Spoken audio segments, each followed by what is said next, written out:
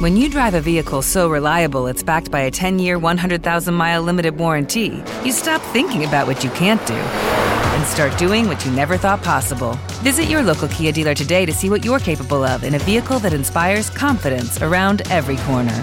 Kia, movement that inspires. Call 800-333-4KIA for details. Always drive safely. Limited inventory available. Warranties include 10-year 100,000-mile powertrain and 5-year 60,000-mile basic. Warranties are limited. See retailer for details. Temple University is ranked among the top 50 public universities in the U.S. Through hands-on learning opportunities and world-class faculty, Temple students are prepared to soar in their careers. Schedule a campus tour today at admissions.temple.edu/visit. This is The Art of Awesome, episode number 129. And so as I came out of the ICU and I got into physical therapy, it wasn't really a format that was any different than like going down to a play hole and like trying to teach myself how to back loop, you know? It was like training neurological pathways. Hit it! That's what I'm talking about. Wait! Okay, now, from the beginning. Hit it, boys. Welcome to The Art of Awesome. My name is Nick Troutman, and I'm a professional athlete, entrepreneur, family man, and adventure seeker.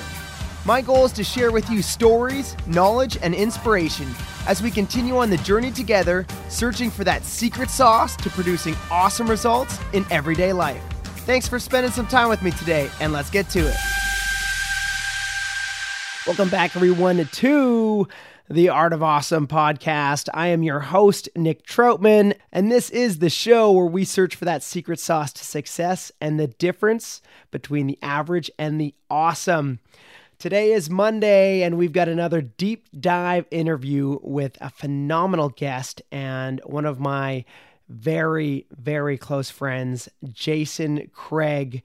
Jason is a world champion kayaker and finishing up his PhD in geology. We talk all about his story from getting into kayaking through winning the world championships, through a horrible back-breaking accident, and then how that led him into the field of geology and the incredible adventures that he is on now. We dive deep into all sorts of amazing geological studies and the research that he is doing with geothermal activity and trying to bring power into these remote locations. This is just a really incredible conversation that has so much inspiring story, adventure, and advice. So if you're going through a hard time, you are going to want to listen to this story, or if you're just excited to hear some amazing science and adventure, this is also going to be a very fun conversation and an interview that I'm excited to share with you guys. So let's wait no longer and jump right into it. Here is my good buddy, Jason Craig. Well, first off, Jason, thank you so very much for joining me here on the Art of Awesome podcast. Yeah, it's great to be here. I've been listening for a while now, and excited to be one of the featured people in your podcast. Yeah, bud. Well, thanks for joining me. And we go back, I don't even know how many years, a long time. I've known you since, was it 2005 was probably the first year I met you. And I think we met in Reno the first time, and I was surfing like the play spot there in the Whitewater Park in downtown. And this little kid comes down in a fun one and like looks like he could like barely roll. And then he just drops into the hole, starts doing back loops and lunar orbits. We're like two tricks at the time that I could not do. So I was blown away with like, who is this young punk that's like totally showing me up? Yeah. Anyway, and we have become super close friends, and lots has happened since then. But so essentially since 2005 to now, you've won a world championships. You've done a whole bunch, but I'm going to let you kind of fill us in between where it started off with you throwing back loops at a fun one to now, and then we'll kind of talk about where you're at right now and your current projects. Yeah, absolutely. I come from family kayakers. My dad was a kayaker first and foremost, and he got me into paddling. I don't even know when. I mean, kind of like Dane, I bet, where it's like, in and around the river growing up. And but like the defining moment was when I saw Dane at the first Reno River Festival, and he was throwing loops, and it was like mind blowing me. I was like, oh, I got to get a fun one. I got to go do some tricks. So that's all I did. Like for the next year, I'd go down to the whitewater park here in Reno and learned how to roll pretty quick. And then I don't even think I could loop before I learned how to back loop. And that made sense to me because I would throw like a million backflips on my trampoline. So when you get the timing down, it was pretty quick. But after that, I ended up spending most of my childhood like kayaking and doing freestyle. And I grew up with Nick, and I grew up with Dane and Emily. And I lived in the RV a bunch. We traveled all together kind of as a family. But when I was 17, I ended up breaking my back super bad. I had a really terrible injury. I ran about 30-footer, 40-footer, and landed on a rock and completely shattered my spine. And it was a pretty rough time because I went from basically being, well, I was the world champion, but in a lot of ways kind of on top of the world, to not being able to walk and not really knowing what life had in store for me. And that really kicked off a pretty long recovery process. And I'm still recovering now, but in particular, the first couple of years, it was basically about reprogramming my legs to function. And I didn't know if I'd be able to, just do basic human functions, but really get back to kayaking and doing the things I loved. And so I just kept working every day. It was kind of like switching from athlete mode training for competitions to like still using the same mindset, but training to recover. And I had a first and foremost really good team of like doctors, physical therapists. And also I worked super hard to just get back my function. And so within the next year, I was able to get back in my kayak again. And it was a crazy adventure. So in that time, I went from basically being super focused on kayaking, and in my recovery process, I started going to school and got into geology. And that started a whole arc for me that now I'm a PhD student at Stanford. And I'm combining my passions of whitewater kayaking and river exploration with basically using those skills to access places that nobody can get to do science, to do the geology. So it's been a crazy ride so far. Wow. Well, one, your story to me is just truly incredible. And I remember, we obviously have been super close friends since you were young, but I remember getting the phone call when you had your accident, and I was so speechless at the time of like, I don't even know what to say. And it was just, yeah, I can't imagine what you were going through when that happened. And I never thought about it until you just explained it the way that you did. I wonder how much of the fact that you being a world champion and knowing how to overcome difficult situations and just how to use focus in your mind and just everything, and use that to your advantage in the sense of a fast recovery. Like you say it now, I remember at the time it seeming like just so much uncertainty and it taking forever. But at the same point, when you say like, oh, you were back in your kayak within a year, for the accident and the amount of damage that was done, it actually sounds like years later now when you're like, oh yeah, I was back kayaking within a year. It's like, oh, that sounds pretty quick. Like, oh, not that much of a rehab, but you were doing like immense amount of rehab and just a ton of work dedicated to that. So first off, I guess, how much of the rehab do you think had to do with the fact that you had this like world championship mindset and you just knew that nothing can stop me if I put the focus and my mind and heart to it, I can do anything type mentality? I mean, I think that was everything to it. In a lot of ways, it was being resilient and not giving up. My original diagnosis, I'll never forget this. I was lying on the hospital bed, and I'd been through a bunch of rounds of imaging, CT scans, and it'd been like over 24 hours for sure, and hadn't really gotten an answer other than that I knew I had broken my spine. I didn't really know how bad.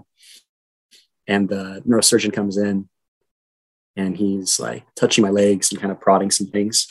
I couldn't really tell exactly what was going on. And he asked me some questions, but he gets ready to leave. And as I ask him, I basically just say, have I lost any feeling? And he's like, already have, like you're paralyzed essentially. And that moment to me was like really heavy. I mean, build up a whole life and a world of being a kayaker and traveling and having all this freedom and having the realization at that moment that you have limitations, and not just like normal limitations, but like really severe limitations. It's hard, it hits like right at your core. And I think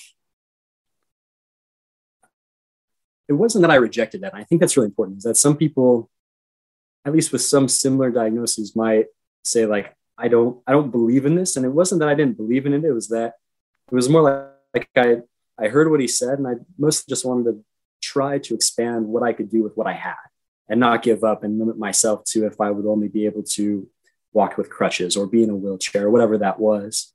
And so as I came out of the ICU and I got into physical therapy, it wasn't really a format that was any different than like going down to a play hole and like trying to teach myself how to back loop. It was like training neurological pathways that in a lot of ways, I'm really lucky because, and this is really important, I didn't have a complete spinal cord injury.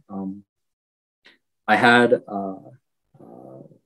basically a spinal cord injury in my sacral nerve root. So the spinal cord comes down through, the main vertebrae, and as it hits the lumbar, it branches out into the sacrum, and it kind of like, it's like a whole like network of nerves that branch out at that point. And so exactly what I did, I basically burst fractured L4 and L5, and I split my sacrum in half vertically.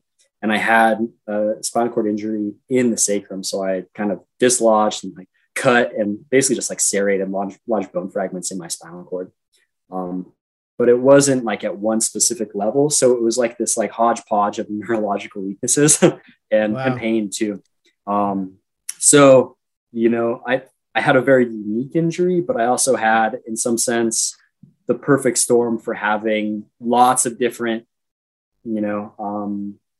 kind of neurological weaknesses that didn't have like a clear-cut way to go about addressing it. So I just got to work and I started going to PT every day, and every exercise they gave me, it was like, let me do that. And then let me keep going and trying more and more and more. And on my own time, even just being in my house, I'd be in so much pain that a big part of this was using my mind to be aware of the pain responses. And some of this is like typical pain, like you break a bone and you have pain coming to you. But a lot of this was also neurological pain. So like kind of phantom pain in some sense, where I'd like put on a sock. And in the process of putting on the sock, I'd feel like I like doused my foot in gasoline and like lit it on fire or something, like that, like extreme of pain. And realizing that like, okay, well, this pain signal is coming to me right now. I can't do anything about it. And if I shut myself off to it, I could take more neurological painkillers. But that only went so far for me, that a huge part of it was actually like trying to open my mind up to these pain signals and realizing that in a lot of ways, these pain signals are just disrupted neurological pathways that I had to like reconnect back into my, I don't know the perfect word to describe this, but, my mind, connect my mind back up to my legs that had been severed in some sense. Like reconnect the pathways almost. Yeah, exactly. So a lot of time I spent just meditating and thinking about like, okay, I can't use this toe right now, or I can't, fire this muscle, and just imagining that connection and what that connection felt like before, and seeing if I could find even just like a subtle hint of it at first. But then when I'd find it, like really focusing on it. And, I'm like 10 years out from my injury at this point, and I haven't stopped that. A lot of ways I have a lot of those like pathways linked up pretty well at this point. So I don't need to think about it as much, but I still think about just like subtle little things that help me step correctly, keep my hips from dropping, or, lots of things that I didn't necessarily need to do before my injury. And so I'm hoping, with time they'll get better, but I think at this point, in some sense, it's kind of equilibrated. So, I'm doing tweaks here or there, but in the early days of my injury, it was a ton of input, just trying to get everything online. Wow. So you didn't elaborate too much on your world championship win, which is totally fine, and you don't need to brag. I'm going to brag for you, but you and I actually won in Thun, Switzerland at the same time. And just the way that you're explaining your rehab right now, I wonder, so, everybody accomplishes things in life, right? And whether, some people write a book or, you're getting your PhD, you've won a world championships. Like a lot of these things are like great feats and great accomplishments. Do you recognize the fact that you rewired your brain and your body to walk as arguably your greatest accomplishment? Like, is that something that you recognize daily? Because just the way that you're explaining it to me, I'm like, holy crap. Like that's like the biggest thing that I've ever heard, or someone close to me that you're like, you just, I want to give my hat off to you, because I think that is a huge accomplishment, what you were able to do in your rehab and your recovery. And I'm just curious whether or not you recognize it as much as I just did in the way that you explained it. Yeah. I mean, I think it's one of those things that it's hard to keep it focused because,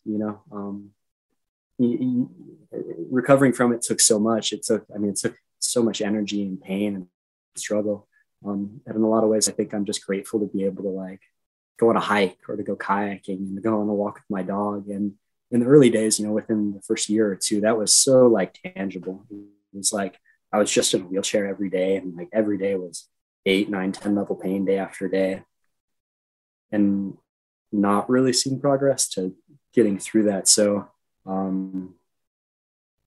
I'd say it's something that is really emotional for me and it's hard for me to express, but I have a hard time being so excited for it and proud of it, partially because I just know that there's so many people that don't get to recover from spinal cord injuries. And that's hard for me to, in some sense, kind of, I don't know if it's like take ownership or accomplishment in what it is, because I wish it was something like, I wish there was a cure for spinal cord injury, and right. I also was super lucky with how my injury shook out, and that it wasn't a complete spinal cord injury and higher up where, those are hard to recover from, if not possible. So yeah. Fundamentally though, to answer your question, I'd say I'm just so happy for the simple things in life, and really to like just be able to go kayaking again. And I came back from my injury and I recovered so well that I was like, okay, well, if I can like learn how to walk again, like let me get back into competition. And competition was great, but at this point, I'm just so happy to be able to just like go kayaking or go on a hike or any of the simple things. So it's in a lot of ways, I think that's really like all the accomplishment I need is it's just being able to live life in a way that is not limited.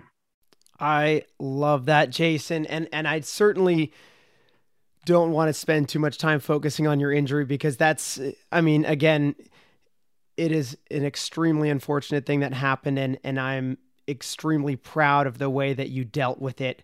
But I also am very excited for you in your new venture, getting your PhD through Stanford, which, for anybody listening out there, I didn't even go to college. So for the fact that you're getting your PhD at Stanford, I'm like, yeah, no, I know this guy. He's my close friend. So I'm just like super stoked for you and proud of you.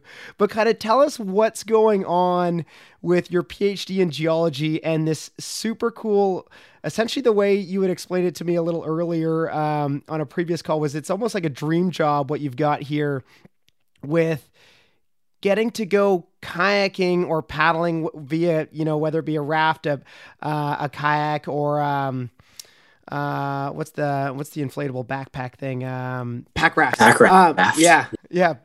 So whatever, craft that you're taking out, you're getting to go deep into the wilderness and just like be engulfed in the wilderness, exploring, and adventuring, and also doing geology work. So kind of run us through a little bit of what this PhD is and kind of this dream job that you've created. Yeah, absolutely. Let me back up and just say as I was recovering from my back injury, I started taking classes, and at that time, like all I wanted to do was kayak, and I had, kind of a career as a kayaker. And I took a couple classes and I was like, this is pretty cool. And then I took a class on historical geology and like learning about geologic time. And it was like awesome. It was like amazing to think about, not just like the world in terms of like hundreds of years or thousands of years, like what we would consider to be like a really long time, but like, whoa, it's 1 billion years. That's crazy. And Wow. I fell in love with it. And I really like it because in a lot of ways it felt like a science, like a discipline that wasn't so far removed from my life. You know, when you go kayaking, you paddle down a river, you can see eddies and you can see sediment moving around and you can see bedrock. And so it was a lot of like the same concepts that I had really been using my whole life, but just using a different language and different terminology to describe it. So I went kind of gradually at first getting into science, and then I just got like fully like rabbit hole and like sucked in. And so what I specialize in is structural geology, and structural geology is basically the like subdiscipline of geology and trying to understand the architecture of the earth, in particular through like tectonic perspective. So plates are moving on the earth and colliding, and you're forming mountains, and they're rifting, and you're forming rift basins or ocean basins. And that to me was really cool, and I wanted to study that a bit more. And so I did a master's project basically using structural geology in Nevada. So I'm from Reno. So basically going out into the desert and trying to use these tools of understanding fault systems to find hot springs and hidden hot springs for geothermal energy. And for those of you who aren't familiar with what geothermal energy is, it's basically using the latent heat energy stored in the earth. And a lot of these are hot springs. It's just as simple as like hot water stored in the ground and drilling into that hot spring and extracting it. And it's something that you could run through a power plant and produce basically like some of the lowest carbon emissions power that we have on the planet. It's awesome. It's really cool. Wow. And it's also like a technology that's like just kind of taking off. It's been around for a while, but there's so much more to learn about it. And so I did a master's on that, which was really exciting. And I got done with that and I was like a little bit burned out, but also excited. And I never really imagined my life as a researcher, but I realized that I liked this style of work. And I went and did a Grand Canyon trip. And as I was going down the Grand Canyon, it was literally just after I submitted my master's, and I had all these like geologic things bouncing around my mind. And, you know, I think the Grand Canyon is this like pretty powerful place for whoever you are, but, you know, it's such like a visceral place that you can look at rocks and you can think about geologic time. And I thought about John Wesley Powell, and John Wesley Powell, he had the first ascent of the Grand Canyon. And I think that experience impacted him enough, geologically speaking, that it was one of the main drivers for him then going on and helping found the USGS, or the US Geological Survey. And so I realized that, you know, as a river person, as being a whitewater kayaker, we can access places that not many other scientists or other people can get to. And, you know, the Grand Canyon kicked off a whole revolution in geology just because people were able to get there and see the relationships and kind of have the story, you know, unfold to them. And it made me realize, you know, there's so many people that are doing whitewater exploration now, and they're going to places that, as like a geologist, like just going there and documenting those relationships would be like, it's gold mine, essentially. So I came up with this crazy idea to apply for PhD programs. And I kicked out, you know, this letter to like 20 geologists across the country, like, hey, here's my background. I have this dream to go and combine whitewater kayaking with geology and to access places that people can't get to. And most people wrote back and they're like, hey, cool pipe dream, kid, you know, like, good luck to you. And some people wrote back and said, like, that's great, but that's not really what I do. But then I got one email from my advisor. Now her name's Elizabeth Miller, and she has this really long and pretty incredible career as a structural geologist, conducting research all over the world. But one of the places that she works in is Arctic Alaska, and in particular in the Brooks Range. And she basically said, that's exactly what we do in the Brooks Range. We set up these complete expedition river trips to fly in, mostly with float planes, into these rivers in the Brooks Range. And there's no roads out there. It's one of the most pristine wildernesses on Earth. And basically, as we go downstream, we do geologic mapping, sampling, and try to understand the geology of the area. And so, you know, basically from that first email, I like did a little Google search because I hadn't even heard of the Brooks Range before. I looked it up and just started reading, and it was like it was like a magnet. I don't even know how to describe it. I just got like sucked in, and so that's what I've been doing. You know, I've been at Stanford now a little less than 2 years, and I've had a couple field seasons working in the Brooks Range, and it's been absolutely amazing. So that's the backstory on kind of how I got into geology and where I'm at now. That is so cool. So to clarify, just because some of your geology is probably a little above my pay grade, are you looking for geothermal like you were before in the Brooks Range, or are you just studying what's in the Brooks Range? That's a good point. I have like two main projects. Both are in Alaska. The Brooks Range project itself is really kind of a classical geology project, really problem, trying to understand how that mountain range formed. So not necessarily applied geothermal energy, but the other project I'm working on is in Western Alaska. So you might have you heard of Nome, Alaska? It's where like the Iditarod race ends. To be completely honest, I'm not that familiar. No, that's fine. It's a town of about 4,000 people, way off in Western Alaska, like right positioned before the Bering Straits.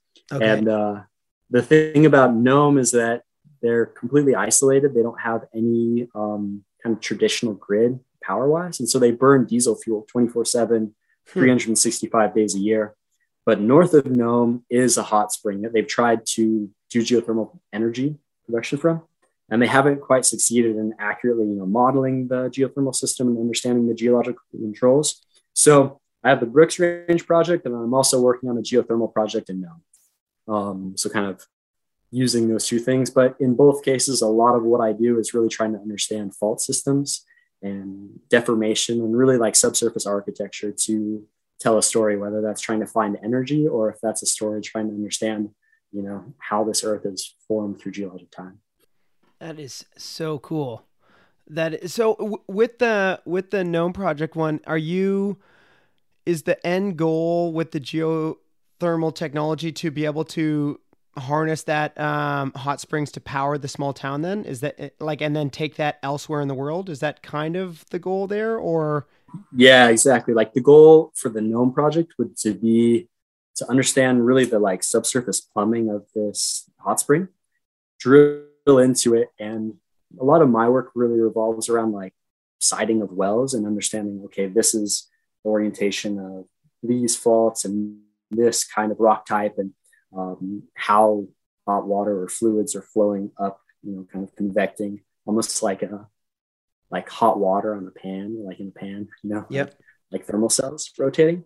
And if you can find that kind of source with just the right amount of heat and permeability, so being able to extract this out at a high enough flow rate to sustain a power plant, that would then, at that point allow further studies, but really the end goal would be to build a power plant there and then give Nome an alternative power source that would be first and foremost reliable, but also environmentally friendly, and give them some independence.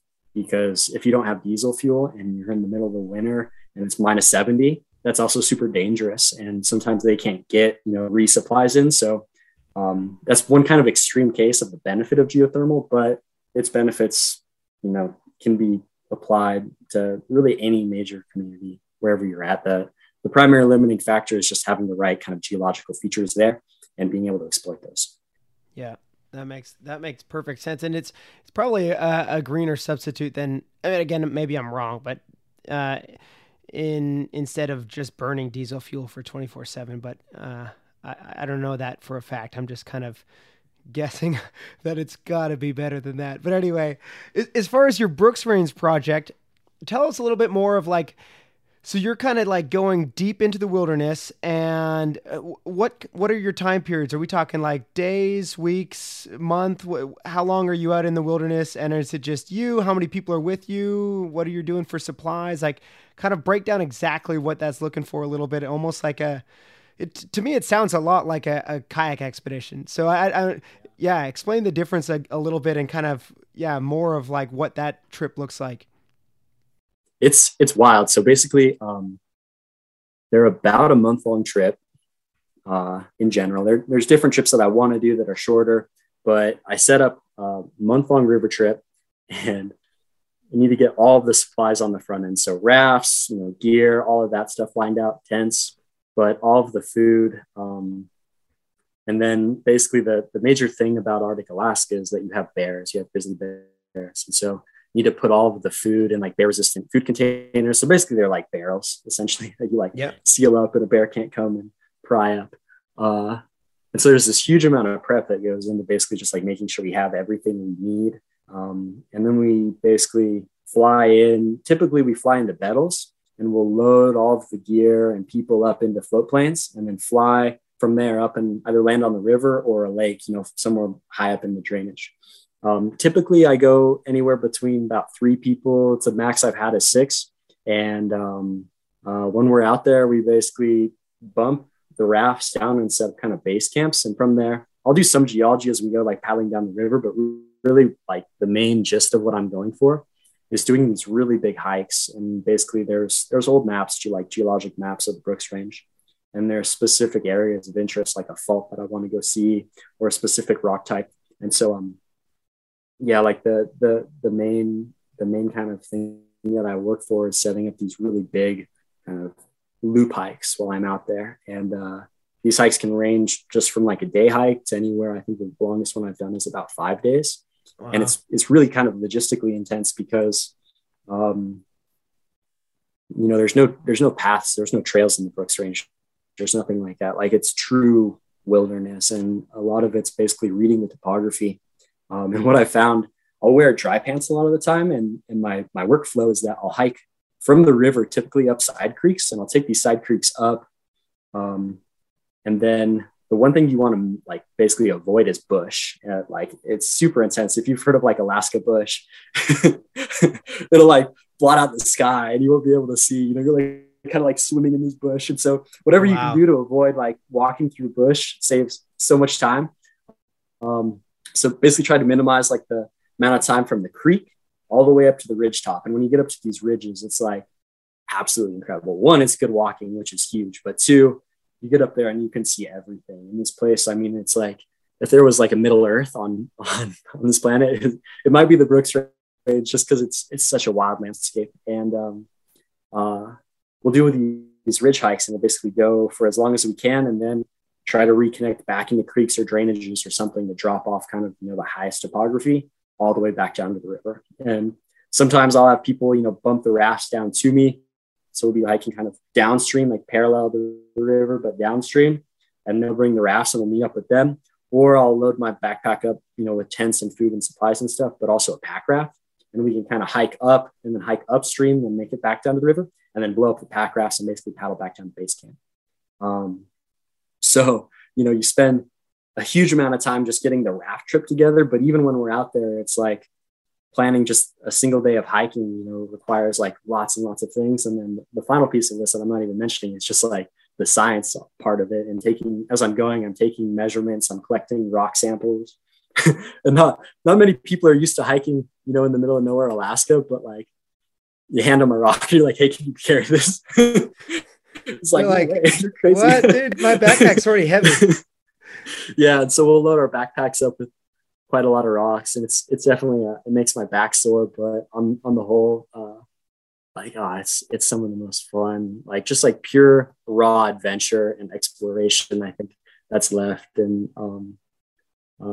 some of these drainages that we hike up in places we get to, I don't know if any white person has ever been to these places, and it's somewhere that very few people have ever seen, I bet.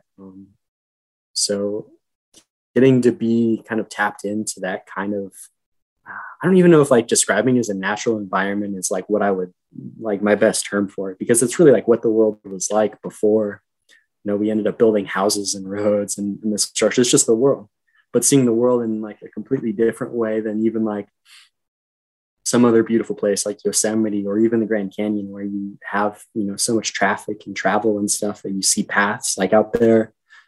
You might see some bear tracks like here and there, and that's about it. Wow. So it's super powerful. And I think I'm really grateful, because the science is incredible, but just getting to spend that much time, in that kind of wilderness is really, it's awesome. I love it. That's so cool. I definitely have to come and join you on one of these trips. It just sounds like such a rad adventure. And I think you've actually sent me a couple different photos from, I don't know if it's all from one trip or from a couple different trips. And it looks like every single photo you've got a pistol like holstered on your chest. And is that just like obviously just for bear protection, like everywhere you go? Yeah. Yeah. I carry a gun and then bear spray. And I mean, I did some basically like firearm training in case there's a bad encounter with bears, but on the whole, I haven't had any problems. And really, the thing I'm most scared of is actually moose, because moose are like huge and massive, and Yeah. I've run into a couple of mama moose now that they're a little spooky. So I carry the gun for bears, but I haven't been in any situation anything close to having issues. And I think a lot of that just goes into, keeping a clean camp and being conscious and trying not to make mistakes that would put you in a bad situation. Just like kayak, like same thing, try to find a good line. Yeah, there we go. I like that. I also use kayaking as an analogy for like everything in life. It's so funny. But do you, when you're out there, so you're like a month out on these, wilderness expeditions, are you doing like fishing or like foraging for berries, or are you just packing all the food and you've got like so much space on the rafts that you've got food, for days? We bring a lot of food. Okay.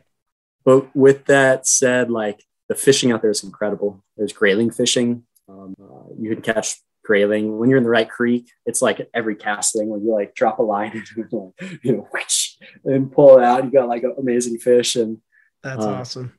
So yeah, there's tons of fishing. The fishing's world class. Another thing that's world class are the berries. There's like endless blueberries when they come in, and there's this thing called cloudberries that are like almost like an apple pie. I don't even really know how to describe it. It's like one of the most intense flavors I've ever had. Wow. But in berry form. and there's all kinds of other stuff. I've only just scratched the surface of like actually understanding, the kind of being able to forage food off the land and understanding the Arctic. But one thing I will say that I am really surprised about is it's super green and lush up there, but it's almost like you don't see many birds. And even then, like, you don't see that many bears, and I hear wolves, but it really does feel kind of like you're on the edge of the world. Basically where we put in on is at the northern terminus of trees. So where you hit tundra, and north of that is no tree. And then as you work south, you get boreal forest. And anyways, I guess where I'm going with this is that it's so far up there that it doesn't have the kind of ecosystem support, species and kind of the diversity of species and the density of population really for what I'm used to in the lower 48. And I think why this is important is because everybody I've talked to, old geologists that have worked up there for 40 years, but even just for me, I mean, I've only been up there for 2 seasons, but you can see just like how drastically the environment is changing up there. Like the rivers are eroding and just like permafrost is melting. Like it's not like some like hypothetical thing like there, it's happening on like a day-to-day basis. I was up there in summer and it was like 80 degrees for like 2 weeks. And it's like, we're in the Arctic right now. Like this doesn't feel right, but I think that's playing out in other ways where maybe there was, more diversity or something going on up there.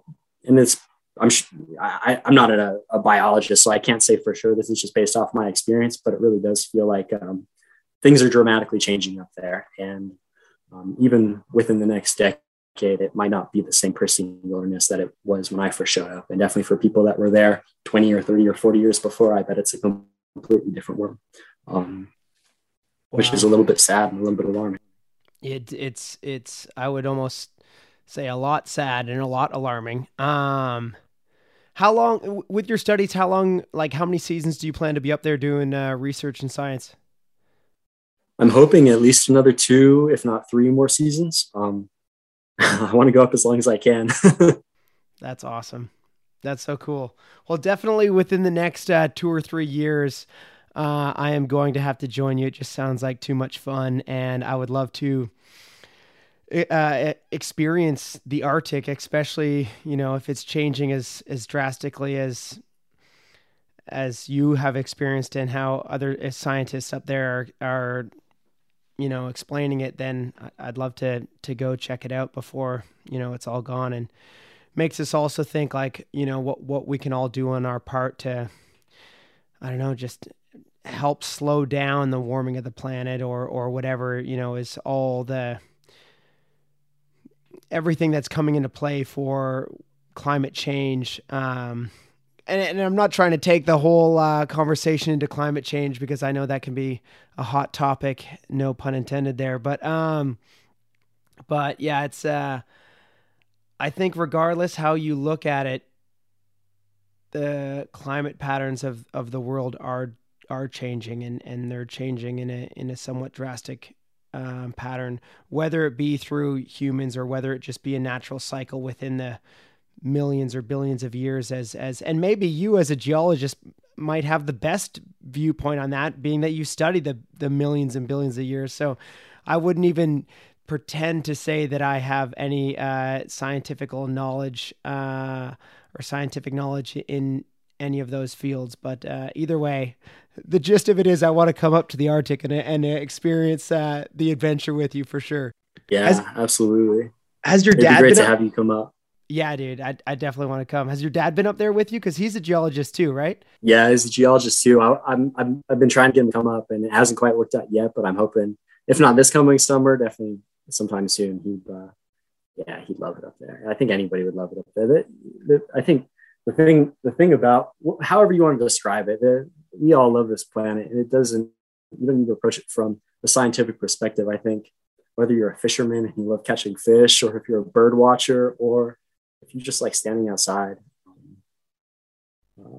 I think we all want to preserve that, at least in some capacity. And the Brooks Range in particular, I think it's so unique because there's so few places left on Earth that are untouched. And I think it says something when, those little pockets that are like set aside are finally, I think, starting to see the effects of, whether it's us or whether it's just, the planet changing, or a combination of both. Things are changing. Yeah. Yeah. Well, if you get your dad, Lindsay, up there, and I'll see if I can wrangle Dane, and we'll all meet up and go have an adventure in the Brooks Range. And I think it'd be pretty rad. That'd be cool. But so you talked a lot about, through this interview so far, you've mentioned the Grand Canyon a couple different times. Tell us a little bit, correct me if I'm wrong, but you're off to the Grand Canyon in like a couple days, or like pretty soon, right? Yeah. I'm going to go do about a week trip, a little bit fast, but drop in and go do a little solo paddle down through the Grand Canyon. It's something I tried to get Nick to come and a few other friends. And I think at the end of the day, I'm gonna rally solo, but I love that place more than I have words to describe. My parents met on the Grand Canyon, actually. And the thing that first really got me into kayaking was a grand trip when I was 6. So any opportunity I get to drop into that place, I think that's a bit of a gift. Yeah, that's amazing. And I do encourage anyone who hasn't been to the Grand Canyon, if you've got the opportunity, definitely try to jump at it, because it truly is just this magical and magnificent area. And my first time and my second time being in there, I definitely thought of you often, especially knowing when you were studying geology. I was like, oh my gosh, Jason is going to just love this place. And so, yeah, I'm stoked that you're getting back in there, and you'll have to tell me how the solo trip goes. In a lot of ways, I bet it'll be pretty cool. Just kind of like, I almost imagine that it'd be easier to kind of just tap into your surroundings and, like, I don't know, the soul of the universe or something like that. Just being like in such a magnificent area, and just, I don't know, having no one to disturb you, and just being able to kind of like tap into the roots a little bit. I'm not sure. Maybe I'm getting a little mystical here. I hope so. That's the goal. Awesome. Also, just looking at rocks, like it's like one of the few places you get to just like it's like TV for me. Just like sit there, see the walls go by, see all different units come and go. Yeah. You don't need to be a geologist to appreciate that. Yeah, it's got some crazy rock formations in there too, and just the whole history. I mean, yeah, anyway, it's magnificent. If you guys haven't gone, definitely go check it out. It's so cool. Jason, I have been having such a blast getting to talk with you. This has been phenomenal. I'm going to move us on to the next part of the show that I call the fire round, and just fire off a couple quick questions that I ask everybody. Jason, do you have a favorite quote that you live by? Not anything off the top of my head. I'm sorry if I'm disappointing. No, not at all. One thing I did repeat to myself during my injury, and I think this is kind of unique to my injury, so I wouldn't say this is something I bring out all the time, but it's a Winston Churchill quote, or at least I think it is. And it goes something along the lines like, if you're going through hell, keep going. And that to me like really stood out, just because it was like a hard time in my life. My legs weren't working. I was in a ton of pain. And I don't know if you're listening to that and that rings true to you, at least in the context of hard times and recovery. It did for me. That's powerful. That's powerful. Thank you so much for sharing that with us. And yeah, if anybody out there is listening that is going through the hard times, maybe go back and listen to the start of this again and listen to Jason's story, because he's got some powerful words in there, and I think he has set a great example for many people out there. Jason, I know that you also enjoy reading like I do. What might be one of your favorite books, or even just a current book that you're reading? I read a book this past summer. I started it last summer when I was in the Brooks Range, but I think it's called Arctic Wilderness by Bob Marshall, and they're kind of hard to get. I don't even know if it's like a book that's still in production, but it's about the first people, or not the first people, but definitely some of the first people to start exploring the Brooks Range. And these guys are crazy. They would this is in like the 1930s, I think, or the 1920s. And they'd fly into like some of the villages right at kind of proximal to the Brooks Range. And they do these crazy hikes, like 50-mile hikes, 100-mile hikes in the areas that had no maps, like no beta. And they just go in and explore essentially. And sometimes to get into these places, they'd load up like boats, like skiff boats with all their supplies. And they'd hike these boats on like tow lines up like 50 miles, 75 miles. And they do it in like 4 or 5 days. And, that's like what I do over my whole month long, like paddling adventures, where they just like blast out and get up there. And then the next day, like do huge hikes. So at least to me, that was just like completely like mind blowing that this stuff, this is like some of the like original exploration of the Brooks Range of that part of Alaska. And these guys are crazy. So kind of obscure form of exploration or reading, but if that's something that inspires you, it definitely inspired me. That's cool. What was the title again? Arctic something? Arctic Wilderness by Bob Marshall. Arctic Wilderness. I'll have to check that out and see if I can get my hands on a copy. It sounds pretty wild. Even when you were talking about just like your hikes and just different maps and stuff, it got me thinking like, man, it must have been wild to be the people that were like even creating the maps. Do you know what I mean? Like some of the first explorers and stuff. It just, pretty wild to think back to, I don't know, how rad those explorers and expeditions were. And at the same time, I mean, when you start reading different books about like, expeditions from way back in the day, just, how deadly they could be too. Cause it's just, you never know what you're getting into. So yeah, pretty wild stories for sure. And I'll have to check that book out. Jason, I've got a powerful question here that I like to ask a lot of people, and pretty much every guest that I bring onto the show. If today was your last day on Earth, and everything that you've done up to now, all of your research, all of your championship titles, all of your videos, all of just everything that you've created, was to go away with you, and all that you were left with was a pen and paper, and you could leave 3 truths, 3 things that you believe to be true that you would like to share with friends, family members, or just the rest of humankind. What might those 3 truths be? Have fun is number 1, and enjoy life. So I think if you're not enjoying life and doing the things that make you happy, I don't know, at least to me, that's what life's all about. And then the second one is probably a bit more pointed. And I think the human race has become so dependent on technology. We have this amazing knowledge of science and technology and being able to adapt to whatever our problems are. When my master's, that project was really geared towards finding renewable power. And it was something I was really inspired by. It was I found a city's worth of renewable power in some ways. And when I got to the end of that project, I realized, if we don't change fundamentally how we're using resources, it doesn't matter whatever technology we might come up with. The issues that we're facing in the climate right now, and basically preserving ecosystems and species and mass extinctions. That's something I think that every person, no matter what your political affiliations are, we all love being human beings and being on this planet. That extends beyond just our modern culture right now. And it's something that we are going to leave behind to the next generation. And, the actions and the choices we make today will have really significant consequences for a long time. So my truth would be is to just try to live in a way that's as in balance and respectful of the natural environment as possible.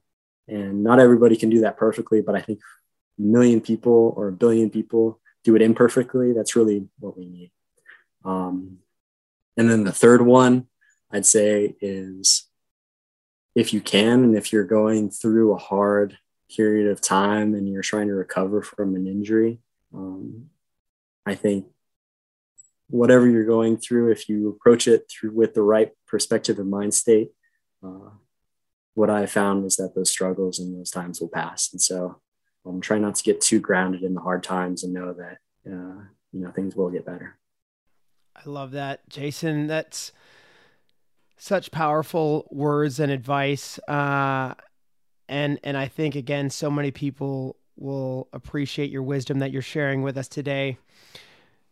Thank you so very much for sharing your story, your adventures, your wisdom. This has just been a ton of fun, and I can't wait to get together with you again in person. Something that I try to do for all of my guests that I get to bring onto this show is to try to provide as much value as I can, because you have been providing a ton of value for myself personally and for our listeners. So what might be something that you're focusing on right now that I could possibly help out with, or maybe even my listeners? I would say just if you're someone who's into science and loves science, you're welcome to reach out to me. I can give my contact. And if these are ideas, geothermal, Alaska, whatever it might be, I just like talking to people about, these different things. And one thing that I would love, I didn't really particularly start off as a scientist, and I don't even know if I would really consider myself a scientist now. But I would love to try to help break down the barrier of people feeling like, there's the ivory tower of science, and getting whoever it might be. It could be a grandma, my grandma, your grandma, you, Nick, your kids, whoever it might be, and engaging with just approaching the world from what we might know scientifically, and breaking down the barrier of common sense and science, because I don't think there needs to be such a big barrier. So I know that's a little bit broad, but to those of you listening right now, just know scientists are no different than someone like me that started off as just a crazy kid kayaking all the time. And see if there's any way that you can engage with science and scientific thinking. I think it's really powerful and it's cool. So that's amazing. That's about all I have to say. That's amazing. And I'm definitely going to get one for anybody out there listening. If you guys take Jason's advice and reach out, whether it be through him or through another scientist, or just get into the sciences as a whole. There's so many different, fields of science, which is super cool. But I'm also going to get Tucker and you connected, because I'm just, as he's growing up, I think he's definitely a critical thinker, and I just would love for him to have more conversations with you and just kind of learn I don't know, more about what you've been doing and the experiences that you've had and the knowledge and see if that's something that sparks his interest. So I will take your advice and try to connect you and I think others should as well. For anybody that would like to connect with you further, what might be the best way for them to connect with you, whether it be through social media or email or just come meet you in the wilderness out in the Brooks Range? All of the above, except I don't have social media, so I can give my email address. And if you're someone that just wants to reach out and say hi, I'd be thrilled to hear from you.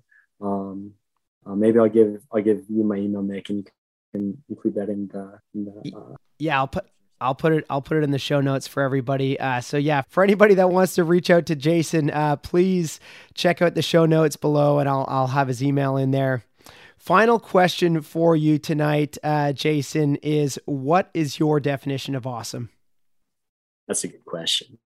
That's a really good question. I would say whatever you're doing, if it's science, if it's,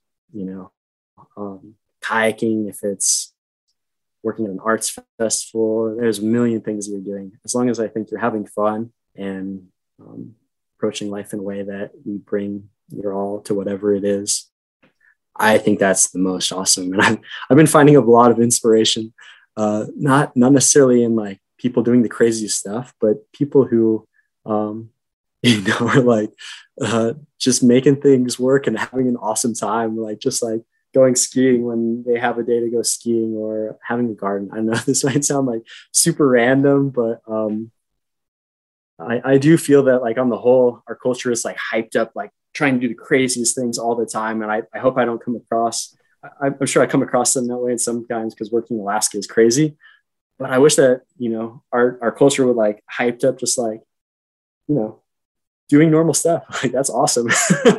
Yeah. Going on like a class 3 kayaking run, like that's sick.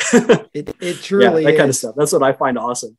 I love that. I love that you're breaking down those barriers and encouraging people to, not necessarily just always showcase the wild and extreme, but just promote just the awesomeness that is every day. So yeah, I love that definition, Jason. Again, thank you so very much for joining us, for sharing all of your wisdom, your knowledge, your experience, and your adventures. As always, I'm stoked to get to spend any time that I can with you, and I very much look forward to when we get together in person, wherever that may be on our next wild adventure, whether it be in the Brooks Range or whether I'm going to come out and ski or paddle or do something fun with you. Very excited to connect with you. For all of our listeners out there, I hope that you guys got value out of Jason's story and his wisdom and his experience, because I certainly did. And if you did, or if you know someone that maybe is going through a hard time or that might need to hear Jason's story, please, if you could share this out with them and just help us build our community and collective as a whole by word of mouth and by sharing that out one person at a time. If you want to throw it up in your social media, that would be greatly appreciated. But more than anything, I just love to help you share this out with one person that you think might need to hear this. Thank you all for tuning in. I hope you had as much fun as I did this evening. And I'm Nick Troutman signing off, wishing you all an awesome day. Cheers.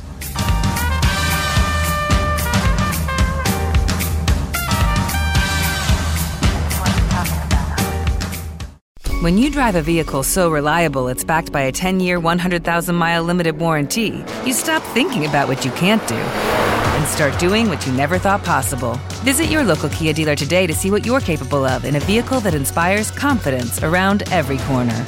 Kia, movement that inspires. Call 800-333-4KIA for details. Always drive safely. Limited inventory available. Warranties include 10-year 100,000-mile powertrain and 5-year 60,000-mile basic. Warranties are limited. See retailer for details. Only 4% of universities in the U.S. are R1 research institutions, and Temple University is one of them. This means 100% of students have the opportunity to participate in hands-on learning and research with world-class faculty. With over 600 academic programs across 17 schools and colleges, Philadelphia's largest public university provides students with a rich variety of opportunities and propels graduates to succeed in their careers. Temple University. Schedule a campus tour today at admissions.temple.edu/visit.